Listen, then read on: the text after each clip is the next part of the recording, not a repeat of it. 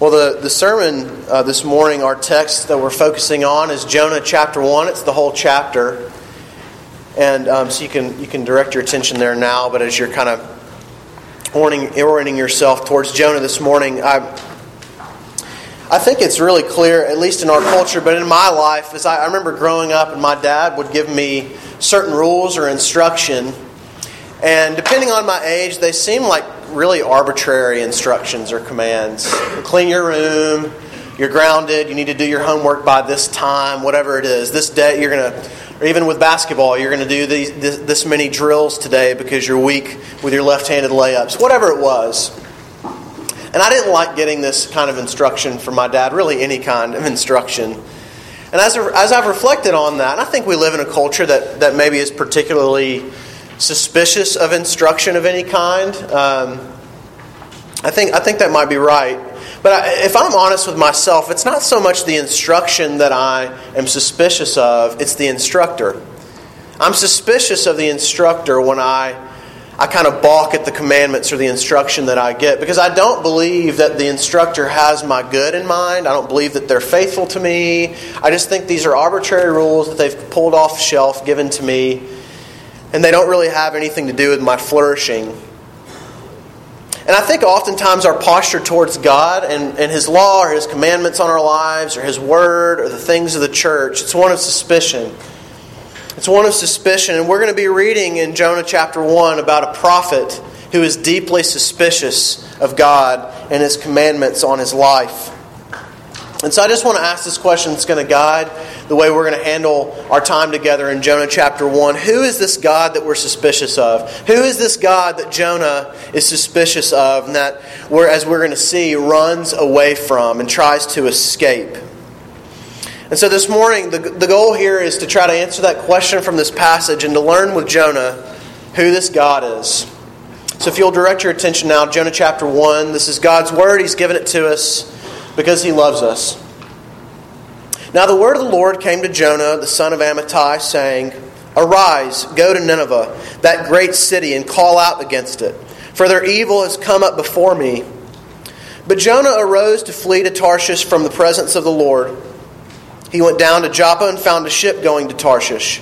So he paid the fare and went down into it to go with them to Tarshish, away from the presence of the Lord. But the Lord hurled a great wind upon the sea, and there was a mighty tempest on the sea, and so that the ship was threatened to break up. Then the mariners were afraid, and each cried out to his God. And they hurled the cargo that was in the ship into the sea to lighten it for them. But Jonah had gone down into the inner part of the ship and had lain down and was fast asleep. So the captain came and said to him, "What do you mean, you sleeper? Arise, call out to your God. Perhaps the gods will give a thought to us that we may not perish."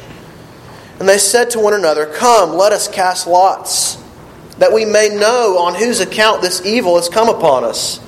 So they cast lots, and the lot fell on Jonah, and they said to him, "Tell us on whose account this evil has come upon us. What is your occupation, and where do you come from? What is your country, and of what people are you?" And he said to them, "I am a Hebrew, and I fear the Lord, the God of heaven, who made the sea and the dry land." Then the men were exceedingly afraid and said to him, "What is this that you have done?" For the men knew that he was fleeing from the presence of the Lord, because he had told them. Then they said to him, "What shall we do to you, that the sea may quiet down for us?"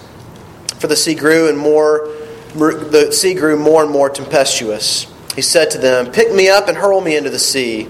Then the sea will quiet down for you. I know it's because of me that this tempest has come upon you."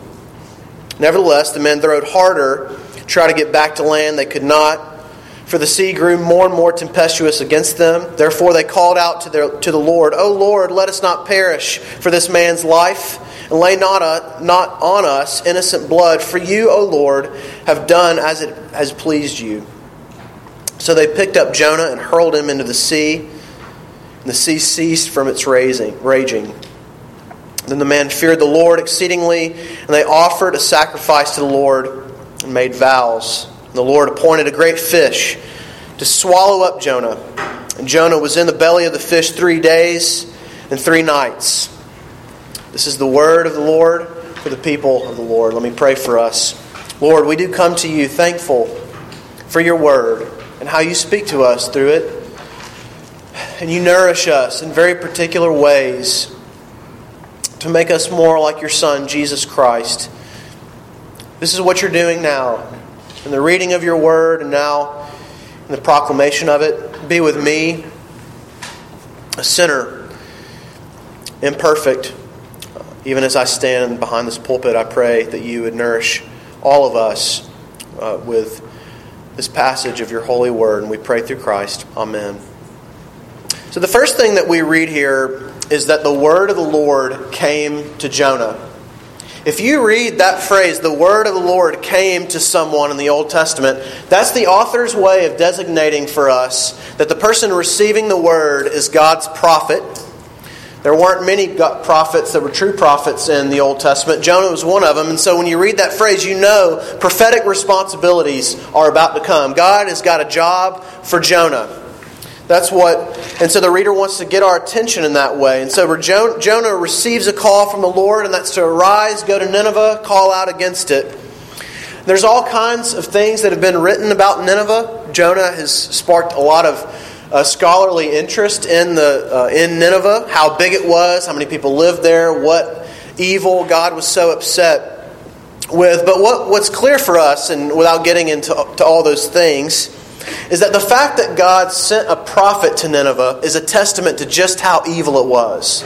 Like God sent Jonah there because it was so evil. And so the first few verses that we get a very simple reading here. The word of the Lord comes to him like oftentimes is the case for prophets. He gets instructions, but what happens next is not so simple. Well, we read in verse 3, if you look down there again, but Jonah rose to flee to Tarshish from the presence of the Lord. And what's repeated, if you noticed in the reading, the phrase "from the presence of the Lord" is repeated throughout this chapter. And so the point is this: God wants no part of God and His call. He's suspicious of this God. And so we're told that Jonah went down to Joppa. It's another repeated phrase. That's sort of a poetic way of saying that Jonah, as he's running away from the presence of the Lord, he's going down and down and down. Author's doing that on purpose. He boards the ship and sails away from the presence of the Lord. Sometime after Jonah boards the ship, you know what happens? There's a storm. There's a storm, and it threatens to break up the ship. This is a severe storm, and as you might imagine, the mariners, the sailors, begin to really freak out about this storm. And what's interesting, if you look down at verse 5, if you can find it there, Jonah's response to this storm is really interesting because the sailors are so afraid, but Jonah is taking a nap.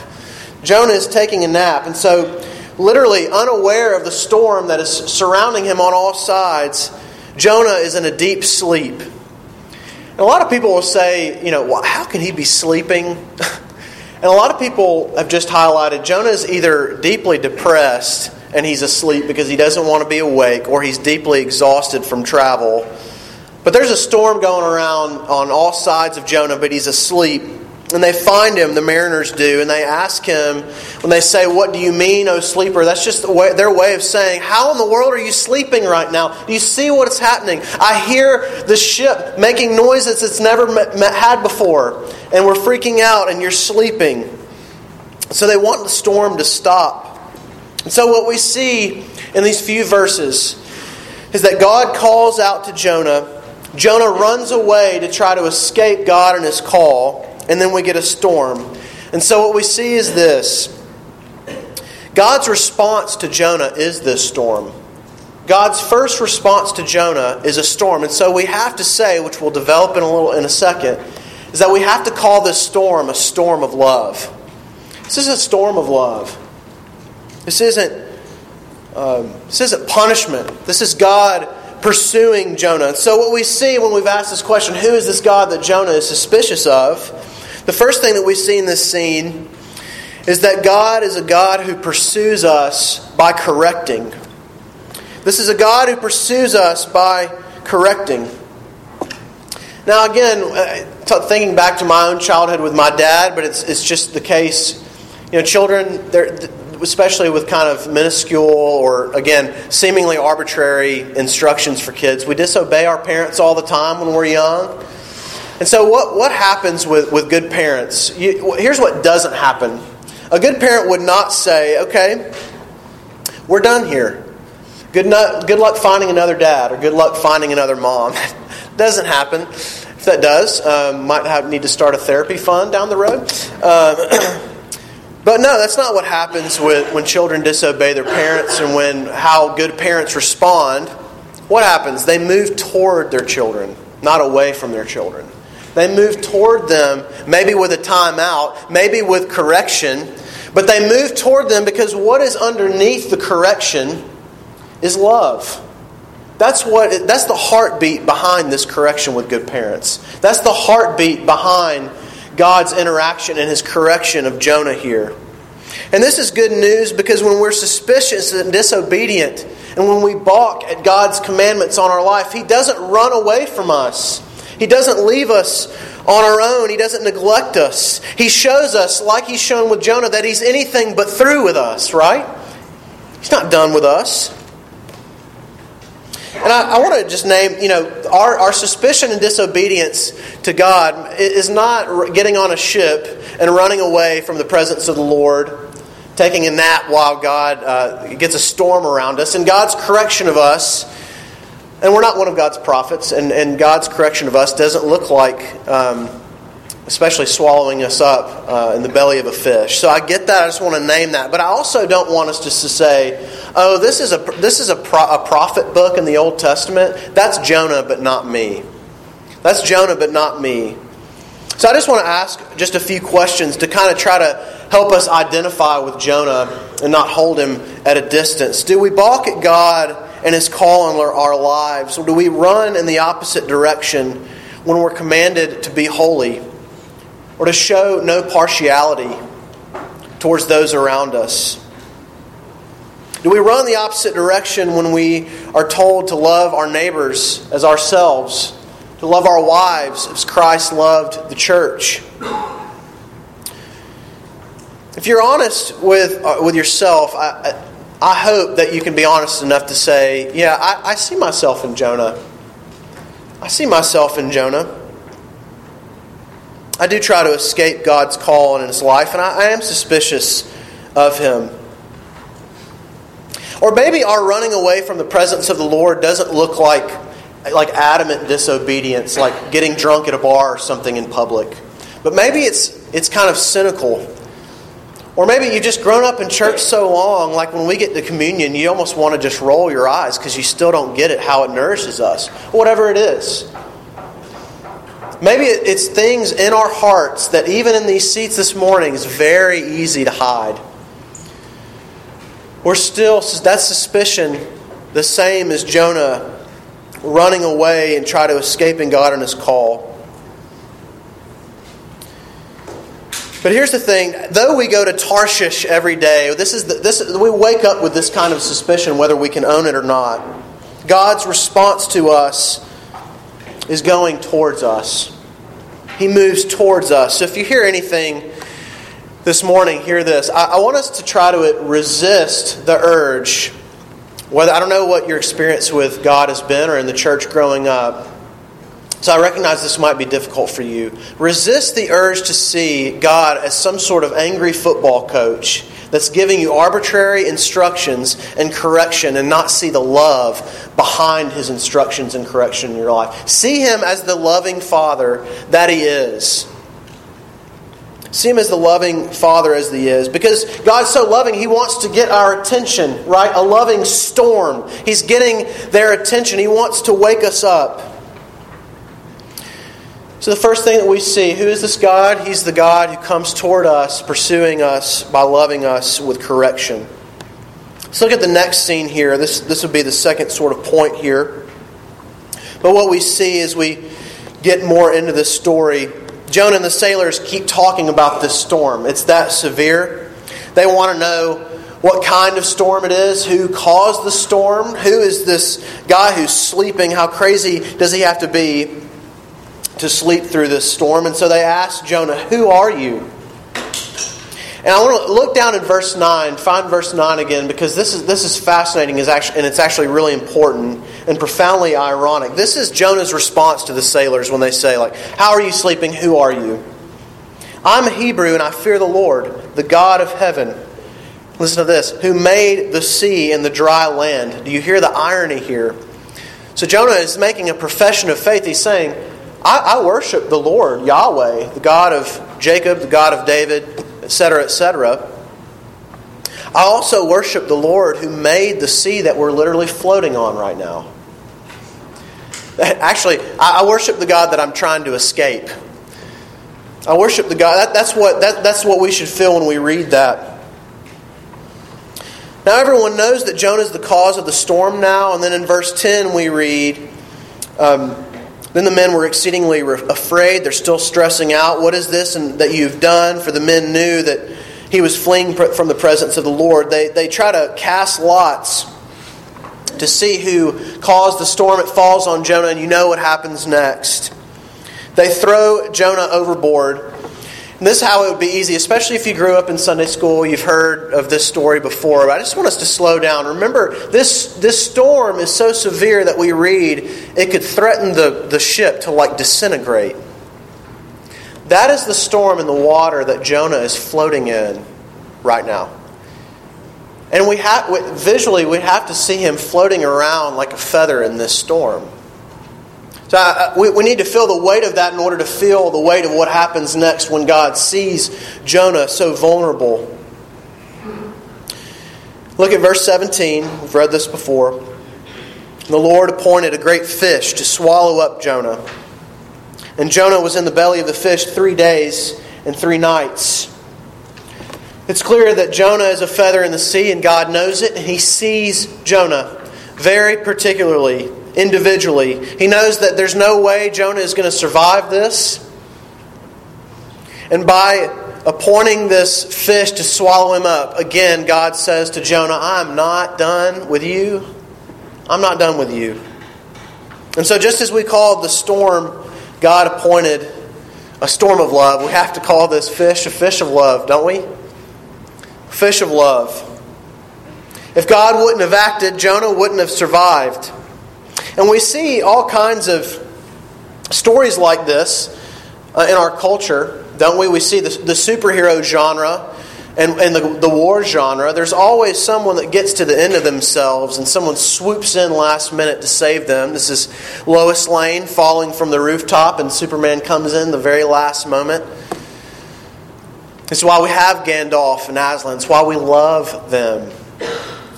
And I think, at least for me, the reason I love the superhero genre, although I think they might be going overboard with making so many right now, but I have this impulse to want to go see it. I want to be saved. I want to be saved. I identify with Jonah and Lois Lane or whoever else is being saved. I want someone to come save me in that way. And so what we see, so who is this God? The first thing we saw is that God pursues us with loving correction. In this scene, we've seen that God pursues by saving. God pursues us by saving. Now, the superhero genre is fictional. I get that. But I want you to think about people in your own life.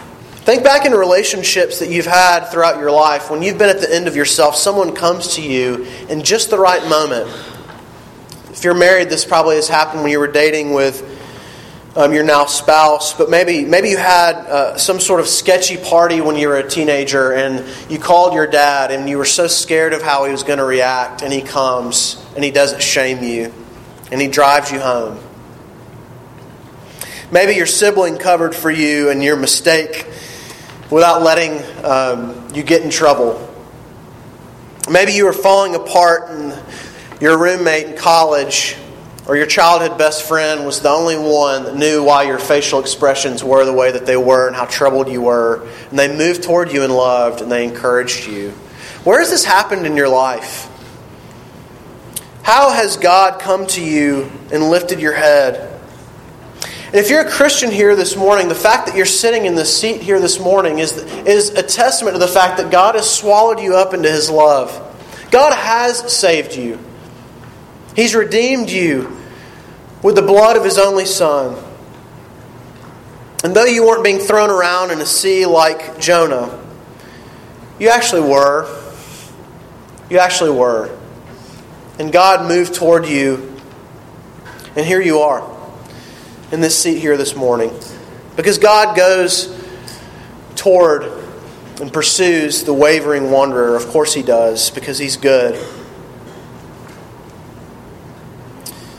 So what we've seen in this passage, kind of landing the plane here, we've entered into this familiar but admittedly crazy story.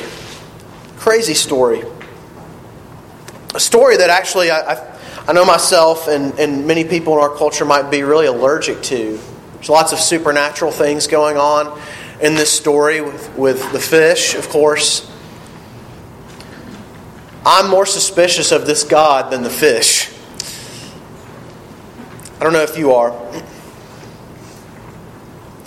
So what we've seen when we've asked, who is this God that we're trying to run away from?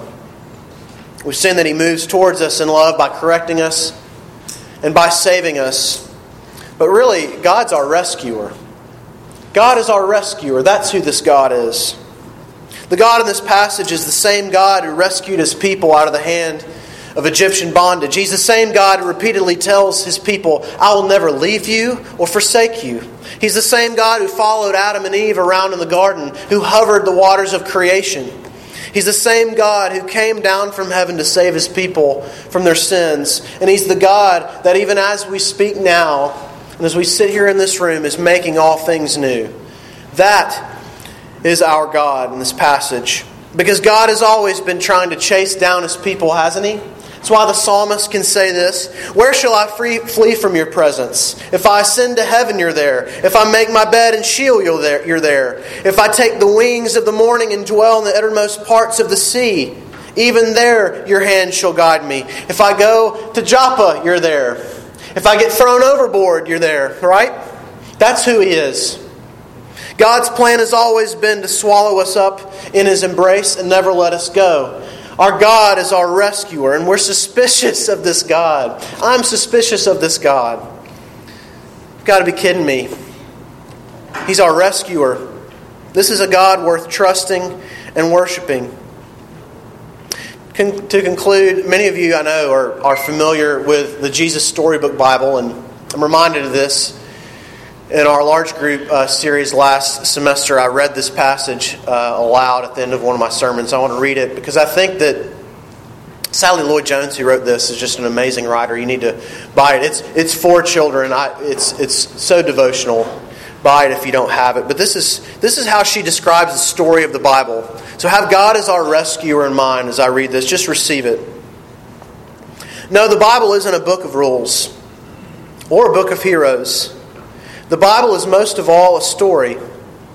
It's an adventure story about a young hero who comes from a far country to win back his lost treasure. It's a love story about a brave prince who leaves his palace, his throne, everything, to rescue the ones he loves. It's like the most wonderful of fairy tales that has come true in real life. You see, the best thing about this story is it's true. There are a lot of stories in the Bible, but all the stories are telling one big story. The story of how God loves His children and comes to rescue them. And it takes the whole Bible to tell this story. And at the center of the story, there's a baby. Every story in the Bible whispers His name. He's like the missing puzzle piece. The piece that makes all the other pieces fit together, and suddenly you can see a beautiful picture. I pray for all of us, brothers and sisters, that no matter our experience, growing up in the church, new to the church, burnt out by the church, bored with God's Word, bored with prayer, you look at 2018 and I don't know where you're at, that we would remind ourselves and each other daily that though we wake up with suspicion, whether we admit it or not, God won't let us go because He pursues us. He's our rescuer. That's who He is. Let me pray for us.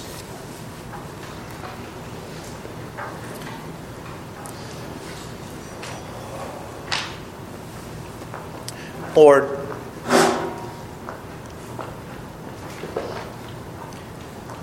I do admit to you that I wake up with so much suspicion towards you, your word, your call in my life. I know I'm not the only one. Lord, I do ask that you would help us see your heart, especially when you correct us, convict us of our sin, when you stretch us in ways that's deeply uncomfortable. Lord, I pray that you would help us to hear your voice of love in the correction. Lord, I also ask that you would remind us of how you have saved us when we were floating around in all kinds of storms in our rebellion. You came to us and you've swallowed us up. Remind us of our identity in Christ. Lord, ultimately when we read in the Scriptures and we come worship here this morning, I pray that you would renew our minds and give us a vision of the Scriptures and the Christian story and who we are and who you are. But ultimately that we would see you as our rescuer, not a taskmaster, not some parent that's going to abandon us, but someone who will never leave us or forsake us. Do this we ask through Christ. Amen.